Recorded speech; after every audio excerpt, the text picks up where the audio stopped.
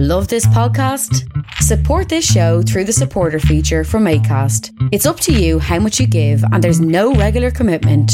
Just hit the link in the show description to support now. Millions of people have lost weight with personalized plans from Noom. Like Evan, who can't stand salads and still lost 50 pounds. Salads generally for most people are the easy button, right?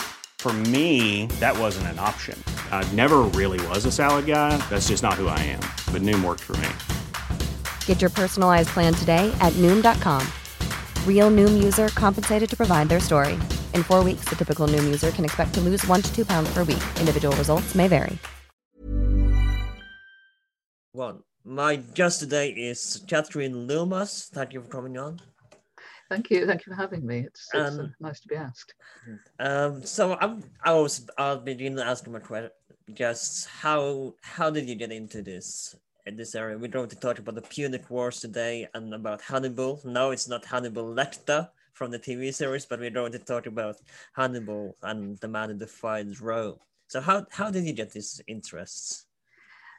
Well, my main interest is in the history and archaeology of ancient Italy, so really from the Iron Age through to the early Roman Empire. And because the Punic Wars and the war in Italy particularly a really pivotal point for Italian development, that was my main angle, because it's the point at which Rome really starts expanding from a regional power into a sort of global imperial power. And that really changes things quite considerably.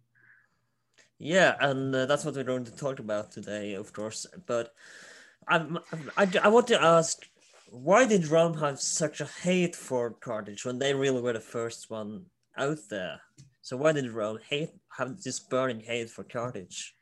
Well, this actually goes back quite a long way. It's got a long-term background because Carthage and Rome were founded, Carthage in the 9th century, Rome in the 8th century BC. But by the 6th century, they're really both developing as quite big powers in their respective areas of the Mediterranean. And that continues right through until the 3rd century, when they really are the two big, by that stage, they really are the two big powers in the Western Mediterranean. And they are differentiated a little bit because Carthage's main interest in their territorial interests are mainly in Western Sicily, the Mediterranean islands, Corsica, Sardinia, eastern Spain. And it's very much more of a naval and commercial power than Rome. But Rome is very much the dominant power in Italy by the beginning of the 3rd century. And it's quite clear that they've both been on each other's radar for quite a while. Ancient sources talk about at least 2 and possibly 3 treaties between Rome and Carthage, of which the earliest dates to the end of the 6th century, and then there's one in 306, which is a disputed one, and then one in 348. And all of these are basically about demarcating spheres of influence and regulating trade or alliances between Carthage and Rome. So it's clear that they've both been on each other's radar for quite a while as being potential rivals. And they're competing for dominance in the same areas. And the point at which this really starts to kick off into active hostility is in 264 BC, when Carthage and Rome both get dragged into a conflict between the Greek cities of Syracuse and Messana in Sicily. And that escalates. Is this in Sulla's time, or is it? No, this is not before Sulla, is right? Yes, yeah, this is 264 to 241 BC, the so-called First Punic War. And ultimately that degenerates from a sort of minor squabble between 2 Greek cities into a full-on war between Rome and Carthage. And at the end of that war in 241, Carthage is defeated by Rome, and it receives quite a punitive peace treaty. It's forced to cede all its territories in Western Sicily, and then later on, 3 years later, it's forced to cede Corsica and Sardinia as well. And it gets hammered with quite a big war indemnity. The initial figure is 3,200 silver talents, which is well in excess of £500,000 in today's money. And then that's increased 4 years later by an extra 1,200 talents of silver. So Carthage was really quite harshly treated by Rome at the end of the First Punic War. And that really sort of ramps up the hostility between them. But they do tolerate each other in the early days, don't they? Yes, they do. Yes, I think the fact that they have rather different priorities probably helps, because Carthage is very much a naval and commercial power, and its interests are really in the islands, whereas Rome is really interested in building up power in Italy. But then, there comes this point where they really do end up in conflict, and the fact that Rome really fights Carthage to a standstill and then imposes quite a punitive peace treaty means that there's quite a lot of hostility there after that. So Hannibal's father hates Rome as well, but why does it make his son involved in this? Why does it make his son swear that he was going to hate Rome and grow up on hating Rome and defy Rome in a way? Yeah, well, Hamilcar, Hannibal's father, is an interesting case, because he's very much Carthage's star general in the last phases of the First Punic War. The family surname Barca is said to derive from the Punic word for lightning, barak, because he had a very successful tactic of lightning raids on the enemy. But after he's the man who actually has to negotiate this really disgraceful peace treaty with Rome. So I think that's part of the problem, because Rome does drive this horribly hard bargain. And it's said by the sources that he's particularly embittered by the way in which Rome then pushes the boundaries in 237 and uses a minor infraction of the peace treaty to impose further harsh terms, and basically kick Carthage out of Corsica and Sardinia and increase the indemnity payments. So that's one of the reasons why he's really quite cross with Rome.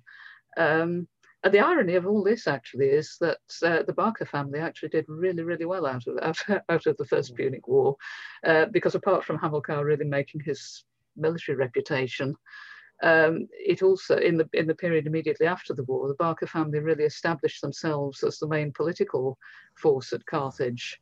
And Hamilcar is the man who really drives toward what happens next, which is that Carthage decides to build up a new territorial empire in Spain. And Hamilcar is the man who leads that expedition. So Hannibal effectively grows up in Spain. He marries into Spanish nobility. And then ultimately, when Hamilcar dies, he's succeeded first by his son-in-law, Hasdrubal, and then by Hannibal himself. So the real big paradox is that although the Barca family were really anti-Roman, they actually did quite nicely out of the war, because that was the springboard which allowed them to lead this expedition to Spain. But the story about Hannibal swearing revenge on Rome is an interesting one, because quite a lot of sources have the same basic story, that Hannibal, before he goes off to Spain, Hamilcar takes Hannibal, who's about 9 at the time, to the sanctuary of Baal, or Zeus, as the Greek sources put it, and make him swear an oath against the Romans. But the problem is that we have different accounts of what that oath said. Some authors say that he was made to swear that he was never going to be a friend and ally of the Romans. And other accounts say that he was made to swear eternal enmity. And obviously there's a huge difference between those. And we really can't know which is true. But obviously the latter makes a really colourful story. So it suggests basically that Hamilcar saw Rome as an ongoing rival, but it's not really very clear whether he was embittered or whether the story about the oath finds its way into the sources because it's a way of dramatising and personalising the conflict. You don't think it was personal to Hannibal, or was it? I think it possibly was, but I don't think there's any way of knowing, because we don't know exactly what it was that he was made to swear to. What sources do you believe that he was made to swear to? I think the idea of not being a friend and ally to the Romans sounds more plausible to me. And I think the idea that this was a sort of about a fire-breathing declaration of enmity is probably something that later sources pick up on as a way of trying to sort of dramatize Hannibal's personality. But there's no doubt that the Barca family sort of saw the Rome as a big rival, and the idea of Hannibal having this sort of enmity against Rome is has a grain of truth in it. It's just that I think the sources from the embroider it quite a lot. So does he have seems to have quite a reputation to live up to from his father? Do you think he's affected him in some way, that he wanted to live up to his father's reputation as a general? Yeah, I think it possibly did, because one of the things that happens after the defeat in 241 is that, Hamilcar really establishes himself as this sort of towering political figure in Carthage, and then leads this big expedition to Spain. So his father really is a sort of leading man. And I think it's not just living up to him as a general, but just sort of living up to his, this huge reputation. Which again is in some ways ironic, because of course, historically Hannibal is far more famous than Hamilcar is, in the long term. So how does it come across to build up an army, and I wanted to go a little further back, because how does it grow up? How does it train to become a general from his early days until he managed to find this army, fight for him? Well, I think this is because he's basically taken to Spain by his father as quite a young child. He's obviously trained up, because his father, leads the conquest of Spain using effectively the early Phoenician and Carthaginian colonies along the coast as the entry point, and then they build up quite an extensive territorial holding in Spain. So basically, he's kind of trained up by his father, I think, and then subsequently by his brother-in-law Hasdrubal. But because this is a sort of fairly, Hamilcar and Hasdrubal are leading quite a big military operation from the word go. They already have a substantial army. Hasdrubal is by 224 seems to have built up the Carthaginian army to about 60,000 infantry and 8,000 cavalry. And where they're getting these troops from is an interesting question. Some of them come from Carthage, some of them come from Carthage's other allies in North Africa. Spain seems to be a mixture of Punic settlements, places like Cadiz, ancient Gades, and Cartagena along the coast. But inland, the native Iberians and Celt-Iberians seem to be ruled as a sort of Carthaginian protectorate, and it's probable that the terms of that protectorate means that they've got to give troops to Carthage's army. So it's quite a mixed bag of Carthaginians, various other forms of African troops. Numidian cavalry is a big thing, supplemented by Spanish troops, and also quite a lot of mercenaries, particularly drawn from Gaul.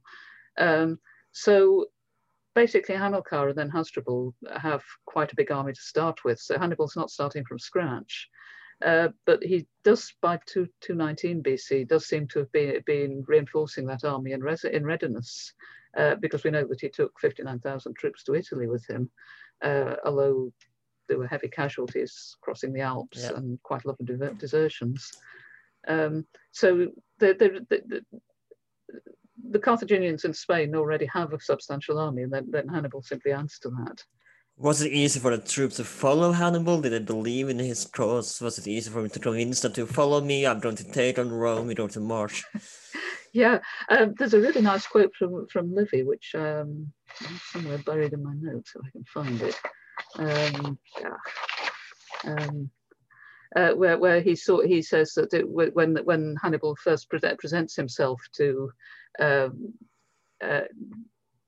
his troops, Livy describes him as being, the troops are seeing him as being like Hamilcar in his youth, given back to them.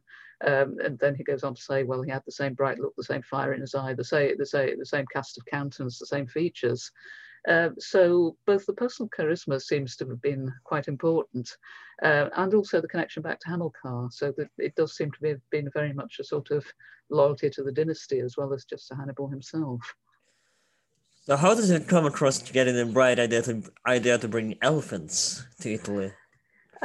Well, the elephants are not peculiar to Carthage. I mean, everyone associates the Hannibal and the elephants because of the story of taking them across the Alps. But in fact, elephants are fairly standard in Hellenistic armies throughout the Greek East in this period. And in fact, it's not the first time they were used in warfare in Italy, because the Greek general, the pirate general Pyrrhus, who fought in Italy in the early 3rd century, he was invited by the Greek city of Tarentum on the south coast of Italy to come to Italy to help the Tarentines in a war with Rome. He had elephants. But it seemed to me when I read about Hannibal and the elephant that this was a shock to the Romans. But if it was normal during this time, is this true that it really was a shock to the Romans if it used that Hannibal used elephants, or are those sources wrong? Yeah, I don't think it was a terrible shock, because, like I said, they had fought against an army that used elephants in the 280s, but they weren't routine in Italy, so they would be unusual. And obviously they had quite an impact, because we have things like there's a very nice piece of Etruscan pottery which shows a picture of an elephant, carrying a load of mounted troops on it in a carrier on its back, which is produced in Etruria in the 3rd century BC. So obviously the elephants are sort of there as they have sort of impact, put it that way. But what's more difficult to get a handle on is how effective they were, because we know that most of them just didn't survive the crossing of the Alps. Yeah. They seem to have been quite vulnerable to the colder climate in Italy. They're really only effective on level ground. And they also seem to have suffered a lot of casualties, because one of the things that when you read through people like Livy's account, every time Hannibal gets reinforcements, he needs to have more elephants sent over.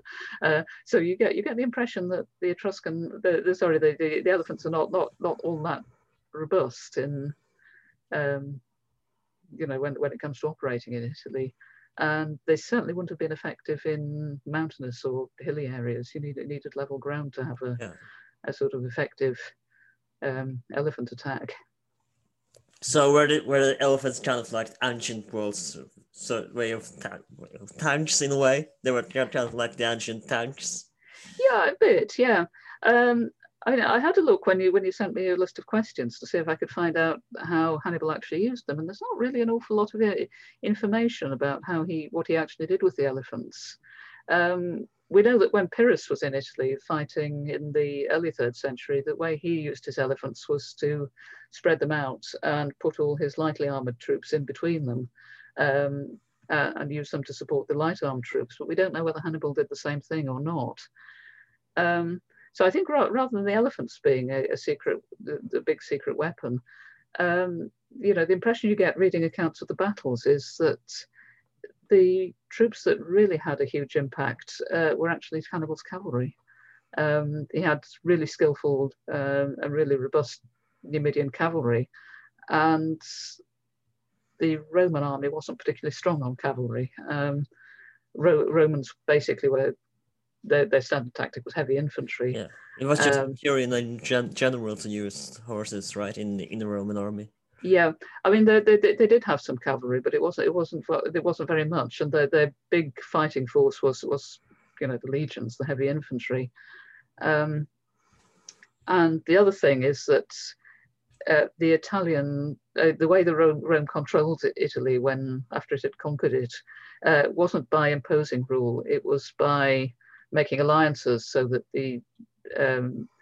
what you ended up with was a network of alliances between Rome and other Italian states, by which they were protected by Rome, but they had to send troops to the Roman army. So apart from the Roman legions themselves, most of Rome's troops were actually other Italians. And they tended to fight in a very similar style to Rome, with an emphasis on heavy infantry and not much cavalry. So when Hannibal turned up with, all these really skillful Numidian horsemen, that was a real problem, and that actually seems to be how he won most of his early battles. So, do you think the elephants I want to talk a little bit more about them, but do you think that they were kind of a psychological thing as well, not just for use in warfare, but a kind of psychological toll on the Romans?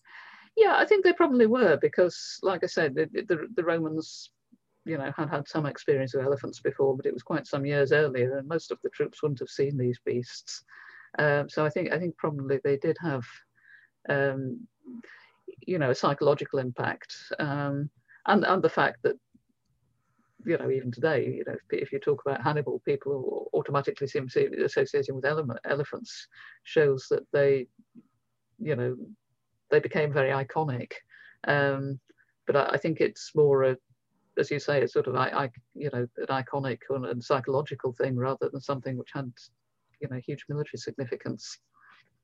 So, how did they get the logistic of crossing the Alps, and what was it like for both the troops, the elephants, and Hannibal's cavalry as well? Well, the crossing of the Alps took massive amounts of casualties by Hannibal, because I don't think we know exactly which route he used. I mean, lots of people have speculated about this, but we don't really know. But we do know that sources say that he took 59,000 troops to Italy with him, and he only had 26,000 by the time he got there, and that when he was crossing the Alps, he ran into bad weather, so that there was a lot of snow and a lot of ice. He lost a lot of horses and a lot of elephants, and also a lot of supplies. So it was quite attritional. It was quite difficult to get across the Alps. And by the time he got into Italy, between bad weather accidents and I think a lot of the mercenaries simply turned around and deserted, he'd got a much smaller army than the one that he set out with from Spain. So what is Rome's reaction to Hannibal when they hear about him coming across the Alps and is ready to take on Rome? Well, the initial strategy was actually to try and push back and fight in Spain and in Africa, because the cause of the war was basically Rome breaching another treaty with Carthage in 226 or possibly 225. The two powers had signed what's known as the Ebro Treaty, which was an attempt to demarcate Roman and Carthaginian spheres of interest. Carthage was supposed to control the area south of the Ebro, and Rome and not come north of it, and Rome not to go south. But then the city of Saguntum, which is just north of Valencia and therefore well south of the Ebro, actually was besieged by Carthage and then appealed to Rome for help. And of course, Rome should have really decently said, couldn't possibly, this would breach our treaty, but it didn't. It sent assistance to Saguntum, and that's what caused the war. So the initial idea was that one consul was sent to North Africa, and the other consul, Scipio, was sent to Spain to punish Hannibal for sacking Saguntum. But by the late summer of 218, Scipio realized, as he was crossing the River Rhone on his way to Spain, that Hannibal had pulled a fast one and that he'd outflanked him and was heading for Italy. And at that point, he split his army. He'd sent his brother ahead to Spain with half his army and turned back to protect Italy with the other half. And the interesting thing there is that the Roman Senate still seems to be more keen on pushing Carthage out of Spain than anything else, because the portion of Scipio's army that goes off to Spain is left to get on with it and fight in Spain, whereas Sempronius is recalled from Africa to protect Italy. So there seems to be quite a lot of political indecision at Rome over strategy in the first part of the war. So they don't really see Hannibal as a threat at this point. Well, Scipio obviously realizes he was a threat, but the Senate in Rome seemed to want to prioritize the war in Spain.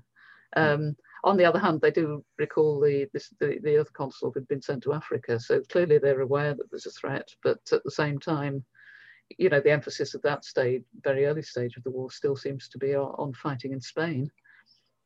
And it's only really after Hannibal gets into Italy across the Alps that they have to suddenly start regrouping and think again.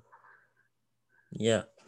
And how close does it get? Because it get almost at the Rome's door, but what changes? Why does it have to return, and what changes that it don't get a march in Rome? One of the weird things about the Second Punic War is that we don't actually know what Hannibal's main objective was. I mean, the obvious thing is to destroy Rome, but he doesn't. As you say, he very notably doesn't march on Rome, because after he comes across the Alps, he gets the upper hand quite quickly in 3 early battles. Again at Ticino, at Trebbia, which is mainly a cavalry battle, and at Trasimene, where the Roman consul gets himself trapped by Hannibal and destroyed. But at that point, he doesn't march on Rome, even though the road's clear. He just goes straight down through Etruria and Umbria and into Campania, which is south of Rome. So we don't really know what Hannibal's aims actually were. But he does get right to the Rome's front door, so to speak, right? Not particularly, no. That's the very strange thing about it, because his aim seems to have been to break up Roman control of Italy by dismantling the Roman alliance with the Italian allies rather than anything else. Because even after Cannae in 216, which is really Rome's lowest point, he doesn't march on Rome. He basically just sets up camp at Capua, which is quite a way south of Rome. And then starts fighting in the rest of Italy, and in fact, one of his own generals, apparently, according to our sources, turned around and said to him that he was great at fighting battles, but rubbish at planning a war, because he really ought to be marching on Rome, shouldn't he? And Hannibal just refused. So it's conquering Rome itself doesn't actually seem to be part of the game plan. It seems to be dismantling Rome's power base by destroying the network of alliances with the rest of Italy, which is what he's prioritizing. So let's talk about the Battle of Chania, but first I want to know how many troops does he have left after the crossing of the Alps and losing all the troops there, and how does the Battle of Chania go?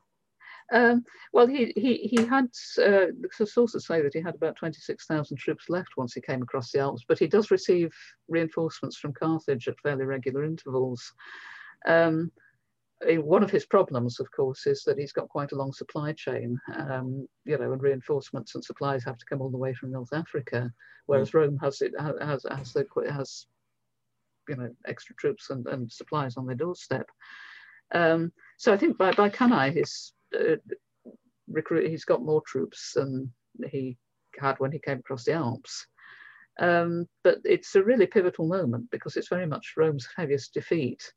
And it seems to have been caused by political indecision at Rome.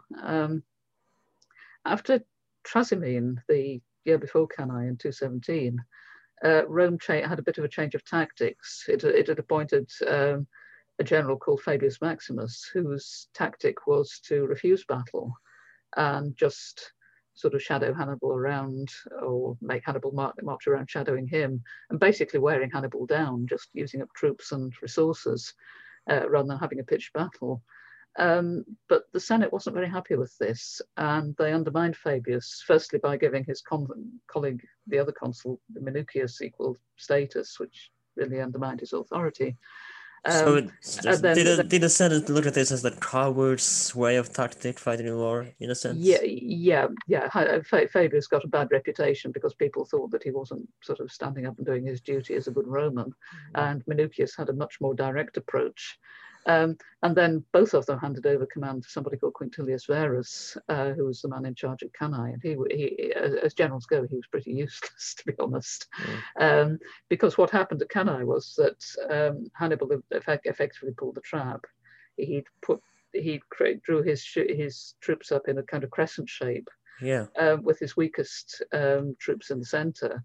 Rome marched forward, and the center, the Carthaginian center, just retreated slowly, and the horns. If I remember correctly, the other troops drove around them. And the horns, basically the horns of the crescent just elongate until they basically trap the Roman army in the middle. And this is actually typical Hannibal tactics, because one of the things that Hannibal really seems to be good at is scouting his ground, using his ground to lure armies into traps. He did it with Flaminius at Trasimene, where he just lured him onto a spur of narrow ground, so he's trapped between a range of mountains and the lake shore. So Hannibal's actually quite got quite a reputation as a kind of trickster. He's somebody who's quite good at sort of setting ambushes, springing traps. Also somebody who does his homework. He's good at scouting the ground. But the real fallout from Cannae is actually what it does diplomatically, because this is the point at which Rome really wobbles. The core of the alliance with Italy, which are a series of colonies founded by Rome, hold firm. But quite a lot of Rome's allies in central and southern Italy at that point decide that Hannibal might be the better bet and break their alliance with Rome and defect to Hannibal, for a whole range of reasons. I mean, some of it's resentment of Rome for removing their independence, some of it's military pressure. Having a Carthaginian army camped on your doorstep is really quite persuasive. Sometimes it's political opportunism. Factions within a community might see, well, if the opposing faction supports Rome, we could support Hannibal, make an alliance with him and gain power that way. So this is the point at which Rome's control of Italy really starts to wobble. And it also militarily opens up southern Italy to Hannibal and leaves Rome fighting on a lot of different fronts. But this is the weird thing about Hannibal, because he doesn't attack Rome. The biggest city to defect to him is Capua, which is one of the most powerful and richest cities in Italy, in central Campania, and basically goes there, sets up a base and uses that as his campaign headquarters.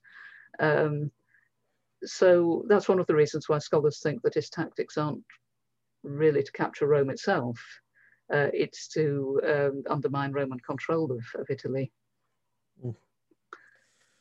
Another one. No, I was just going to say that the other thing which happens around about this time is that Hannibal makes an alliance with Philip V, the king of Macedon, against Rome. And one of the things that seems to be part of that alliance, or at least according to the Greek historian Polybius, writing in the 2nd century BC, is that they cook up a plan between them to leave Rome as a sort of Carthaginian protectorate in Italy. So again, we get the sense that it isn't about dismantling Rome; it's about curbing its power and taking its power away, and leaving it as a kind of satellite state of Carthage. So he seems to be doing quite well at this point with getting alliances, people ditching Rome and joining him instead. So what changes? Why does he have to return to Carthage and to kind of admit defeat? Well, he seems to have been really on a sort of upward trajectory until about 212. But between 212 and 209, everything starts to unravel. And I think it's partly that, he's fighting in a foreign country. He's got, supplies have to come in from Carthage, or what he can't see is locally has to come in from Carthage. His reinforcements have to come in from Carthage, whereas Rome, has them more or less on their own doorstep. And And it becomes clear that he doesn't have the resources to protect his new allies. So some of his new Italian allies start reverting to an alliance with Rome. He ends up having to fight on a lot of different fronts, which, the war fragments into a lot of different micro campaigns throughout central and southern Italy. The alliance between him and Philip of Macedon doesn't really work out as he'd planned. One of the things that I think might be significant is that although Hannibal's army has a much greater variety of different types of troops than the Roman army, and that in the early years of the war that gives them a bit of an edge. They're also much, they're quite a disparate lot. They're not as cohesive as the Roman army, because the Romans and the Italians do seem to have quite a strong sense of, a basic Italianness or sort of kinship. There's a lot of talk about the concept of, in Latin, consanguinitas, the idea of shared kinship. I would like to add that we talked about the Roman army in the previous episodes. So if you would like to check it out, go and to the listener, go and check it out after this episode. Yeah, sure. Yeah. But that I think is part of the problem, that the Italians start to think that faced with the Carthaginians, they suddenly realize that they, even the ones that have decided to defect to Hannibal and don't like Rome all that much, decide that the Carthaginians look a lot more foreign and more threatening than the Romans do, and start having a rethink. And at this point, I think Hannibal actually thought that if he put enough pressure on Rome, it would make peace. Because there are several attempts, he makes several attempts to negotiate peace, but the Roman Senate doesn't want to know; it just declines. It's a big thing in Rome that you don't negotiate with your enemies. So I think he's a bit disappointed by that. And then there's a bit of a wobble where things flip the other way in 208 and 207, when Carthage gets some more reinforcements in from Spain. Roman allies start to get very worn down and can't supply their full quota of troops to the Roman army. There's a certain amount of unrest against Rome in Etruria, which has previously been loyal.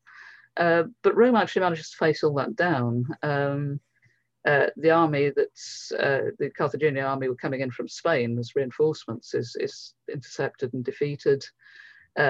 And Hannibal just gets, in the end, ground down by supply problems and the fact that the Romans are being very intransigent. So by 205 BC, his network of new allies in Italy is starting to unravel quite considerably. Rome is starting to either reconquer or voluntarily be rejoined by all its Italian allies. And Hannibal just gets pushed further and further back into Calabria in the toe of Italy. And then in 204, Rome invades Africa, and Hannibal is recalled because obviously he's needed to help defend Carthage. So that's basically kind of the end of his campaign in Italy. So how does he pass away? Does he get grow old, or does he die in battle? No, he actually has quite a long career after the end of the war. Where the war ends is that in 204, the Roman general Scipio, who's fought a series of brilliant campaigns in Spain and conquers Spain, comes back to Rome, and he persuades the Senate to let him invade Africa. And that's the point at which Hannibal is recalled. And in the end, Scipio fights a very decisive battle at Zama, which completely obliterates the Carthaginian army. Carthage is forced into an unconditional surrender with quite heavy terms. Sorry, excuse me. Again, deprived of its fleet, it has to cede part of its territory. It can't make war anymore without Roman permission, and then it has to give hostages and pay more reparations. But at that point, Hannibal actually is still one of the leading men in Carthage. He's not just a general; he's quite an accomplished statesman, and he actually remains the main political leader at Carthage until 195. He gets himself elected as suffete, which is a chief magistrate, the equivalent of the Roman consul. he's responsible for paying off the war indemnity to Rome, which he somehow manages to do without even raising taxes, which is quite a neat trick. And he also introduces a series of political and financial reforms, which may actually have been part of his undoing, because he's also discovered to have been in negotiation with Antiochus III, the king of Syria, who's an enemy of Rome. And Rome gets wind of this and asks for him to be handed over. And at that point, he realizes that he's annoyed enough other members of the Carthaginian elite not to have the support of them. So he goes off into exile. And he basically hangs around. He actually moves to Syria. So I think it's likely that he really was plotting with Antiochus. And he tries to hatch various plans to revive the conflict. He's said to have planned a coup to oust the pro-Roman government at Carthage, possibly try to interest Antiochus into funding a re-invasion of Italy. And those don't come to anything, but Rome is really nervous of him for really quite a long time. There are periodic scares in Italy about the possibility of Hannibal re-invading. And in fact, he ends up as a commander in Antiochus's navy. There's a war in the war with Syria. Rome is allied with the island of Rhodes, and Hannibal leads Antiochus' navy in a battle with the combined Roman and Rhodian navies, which Rome wins, and that gives Rome control of the Aegean and the wherewithal to invade Syria. But the upshot of all this is that when Rome finally defeats Antiochus in 189 and forces him to make peace, Hannibal decides he'd better move on, just in case he gets handed over. So he goes off to Crete, to Armenia, and he finally winds up in Bithynia, which is a Hellenistic kingdom on the north coast of Turkey.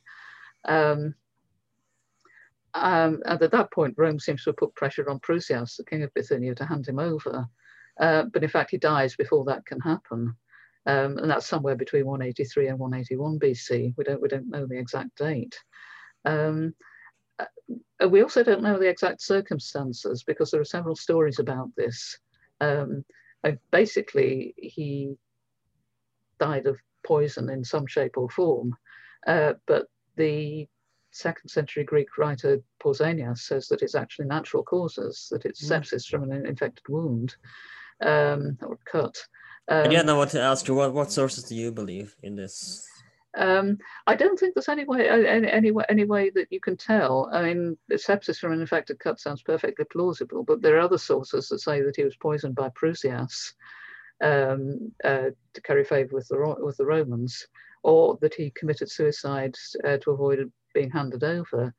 The problem is that all our accounts of his death are really quite late. The earliest one we have is Livy, who's writing in the 1st century BC, the period of the Emperor Augustus. All the rest are 2nd century AD sources, so it's really quite difficult to work out, who might have had access to accurate information. I mean, the idea of suicide rather than being handed over sounds equally plausible. I'm less persuaded by the idea that he was poisoned by King Prusias, because I can't see what the motive would be there. But if he'd been cornered and wanted to avoid being taken alive, then suicide might be a possibility. But equally, given the medical knowledge at the time, a cut or wound that turned septic. It's the sort of thing that is plausible, but then, you can see how that might get translated into the sources as being, poisoned by, either by suicide or by nefarious deeds by Prusias. So, what is Hannibal's legacy in history, and why is he so well known that almost everyone who looked at least those who looked into Roman history knows about him, and knows about its elephants, and knows who he is? Most people should do. So what is his legacy? Well, I think the reason why he's such an iconic figure is because of this very daring march over the Alps, which is, you know, not what you'd expect any rational general to do at that particular point, and particularly not with an elephant corps in tow. But in terms of the actual political legacy, the reason why why the Hannibalic War is so important is that effectively it puts Carthage, you know, really on the road to ruin. But it also is the point at which Rome launches itself as a global superpower. I mean, the opening paragraph of Polybius's history of this period is to say that Rome's greatest achievement was that it conquered the entire known world, as he puts it, in under 53 years. He calculates that as 219 to 167 BC. And obviously Hannibal is the starting point of that. It's his invasion of Italy that really kicks things off. So basically, by defeating Carthage, Rome's removed a major rival. Hannibal and Rome, during the war, both built up a network of alliances, which draw Rome into a series of other wars. Particularly Hannibal's alliance with Philip V. And that has the effect of, you know, basically launching Rome as a world empire, because it ends up, you know, conquering you know, not just Spain and North Africa, but the entirety of the Greek Mediterranean. So it goes from basically having two provinces, the western half of Sicily plus Sardinia and Corsica at the beginning of the war, to controlling most of the Mediterranean world as a result of the Hannibalic War. The flip side of that for Carthage is that it's really on the road to ruin at this point. It gets a huge war debt. Rome is really on its case. The 2nd century BC statesman Cato is said to, you know, finished every speech that he ever made in the Senate with, you know, or irrespective of its topic, with the statement, you know, furthermore, gentlemen, I think that Carthage should be destroyed. You know, there was a faction in Rome that was really out to completely crush Carthage. And they really got their way in 146, when the city was razed to the ground after a third war. A curse was put on anyone who ever rebuilt it. You know, so they were really out to get Carthage. It was actually rebuilt as a Roman city by the Emperor Augustus, but not until the 20s BC. And in fact, in 1985, there was a symbolic peace made between Rome and Carthage when the mayors of the two modern cities signed a symbolic peace treaty. So effectively, it's the pivotal point where, you know, really Rome really takes off as a major power, and Carthage is, you know, pretty much nowhere. But Hannibal himself, I think the reason why he's an iconic figure is, you know, because the war is very much his project. You know, he makes this sort of completely daring and unexpected move into Italy rather than fighting in Spain, which is what everyone thinks he's going to do. And he's clearly this very larger than life character that all these stories and anecdotes fit around. You know, as Livy says, that he's obviously massively charismatic. He has this sort of big, you know, he's a big larger than life character in terms of how he commands his troops. And I find it for me personally, when you read about the sack of Carthage, I find it interesting how the Romans looked at everyone else as barbarians. But when the way they handle the sack of Carthage and the atrocities they commit there, it's kind of barbaric in itself. So it's kind of ironic how they call everyone else barbarians, but the way they treat the rivals and the way they treat the Carthage when they sacked Carthage is kind of barbaric, in my opinion, at least barbaric. Yeah. Rome's relations with sort of non-Romans is actually really interesting, because, I mean, I think Carthage it kind of becomes a special case because the rivalry becomes so intense and so it's quite personal, and so they become very, very sort of worried about the possibility that Carthage is going to come back. You you see this in the 190s and 180s, that periodically there are sort of complete panics that sweep Italy, that Hannibal's going to reinvade. And I think, Cato obviously wanted Carthage just gone completely, which is why Rome picked an excuse for another war in 146. But it's in general terms, Rome doesn't tend to look at other peoples as barbarians. They tend to be, the Greeks do. I mean, the Greeks have an absolute division of the world into two distinct categories. There are Greeks who are, proper people and speak Greek and civilized, and then there's everyone else who are barbaroi, which is basically literally people who don't speak Greek. They speak something that sounds like yeah. But the Romans are a little bit more nuanced than that, and very much more transactional. And you can see this in the way that they build up their control of Italy. They don't go around sort of demonizing people as barbarians and hammering them. They make treaties with them. They make them citizens. Yeah, they make them. Yeah, one of the key things about the way Rome controls Italy is that in the late 4th century, they institutionalized the idea that being a citizen isn't about your ethnicity or it becomes a sort of transferable legal status. So you become a citizen not because you're born a Roman necessarily, but because you live in a community that's been granted Roman citizenship, or because the Senate says you can be a Roman citizen. And Caesar tried to get this legislation through as well, if I remember correctly. Yeah. Yeah. So it's very much the idea of citizenship becomes a sort of exchangeable commodity that you can grant, or in some cases would take away, as a favour. And that is one of the things that's really quite powerful about how Rome develops, because it means that there's, this can be offered as a kind of carrot rather than a stick, if you see what I mean, to conquer people. Behave yourselves and you might get Roman citizenship. And one of the other legacies of the war is that is the changes that it brings to the Roman economy and society. Because, obviously in the immediate aftermath of war, a large chunk of Italy is pretty devastated, and Rome is very impoverished. But it does bounce back quite quickly, and the 2nd century BC very much is economic boom time. Because Rome is fighting all these successful wars, which obviously costs a lot, but they're bringing in lots of money, lots of slaves, lots of land, and cheap slave labor to work it.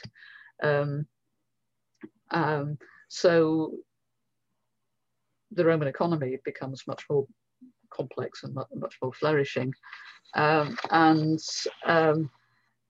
As a result, the benefits of being a Roman citizen become that much greater, because obviously if you're a Roman citizen, you can, share the benefits of this economic boom much more readily. It also transforms Rome's army, because Rome is now fighting, these long drawn out campaigns on the other side of the Mediterranean. So it isn't quite a professional standing army yet. That comes with Marius in the 70s BC. But it's moved on a long way from just being a citizen militia, so it's got quite a big impact on Rome's army. Roman society becomes a lot more cosmopolitan, because you've got a lot more connection with the Eastern Mediterranean and the Greek world, and that also transforms Roman culture. So there's a much more Greek influence on Roman literature, Roman architecture, Roman art. There's a nice anecdote about Scipio Aemilianus, the adopted grandson of the man who conquered Carthage, Africanus, who reputedly went off on a diplomatic visit to the Eastern Empire, and went to places like Pergamum and Ephesus, and came back absolutely wowed by them. And then looked at Rome and thought, oh dear, this place is just so provincial, and promptly declared he was going to do something about it. Which meant that he was going to build some grand monuments for the glory of himself and his family, which is ultimately what he did. So it's, the war's got a lot of ramifications. It isn't just about sort of Hannibal and the military side. It's just got these sort of huge economic and social and cultural implications as to what happens to Rome afterwards and the way it develops. Right. So thank you so much for coming, and it was a pleasure to have you on. Do you have anything you wish to promote, or anything in social media where people might find you? I'm not actually much of a social media user, to be honest. bit of a dinosaur about that. If anyone's interested in my publications and my recent research, I tend to post details and PDFs if I can do it without breaking copyright on my page on the academia.edu website.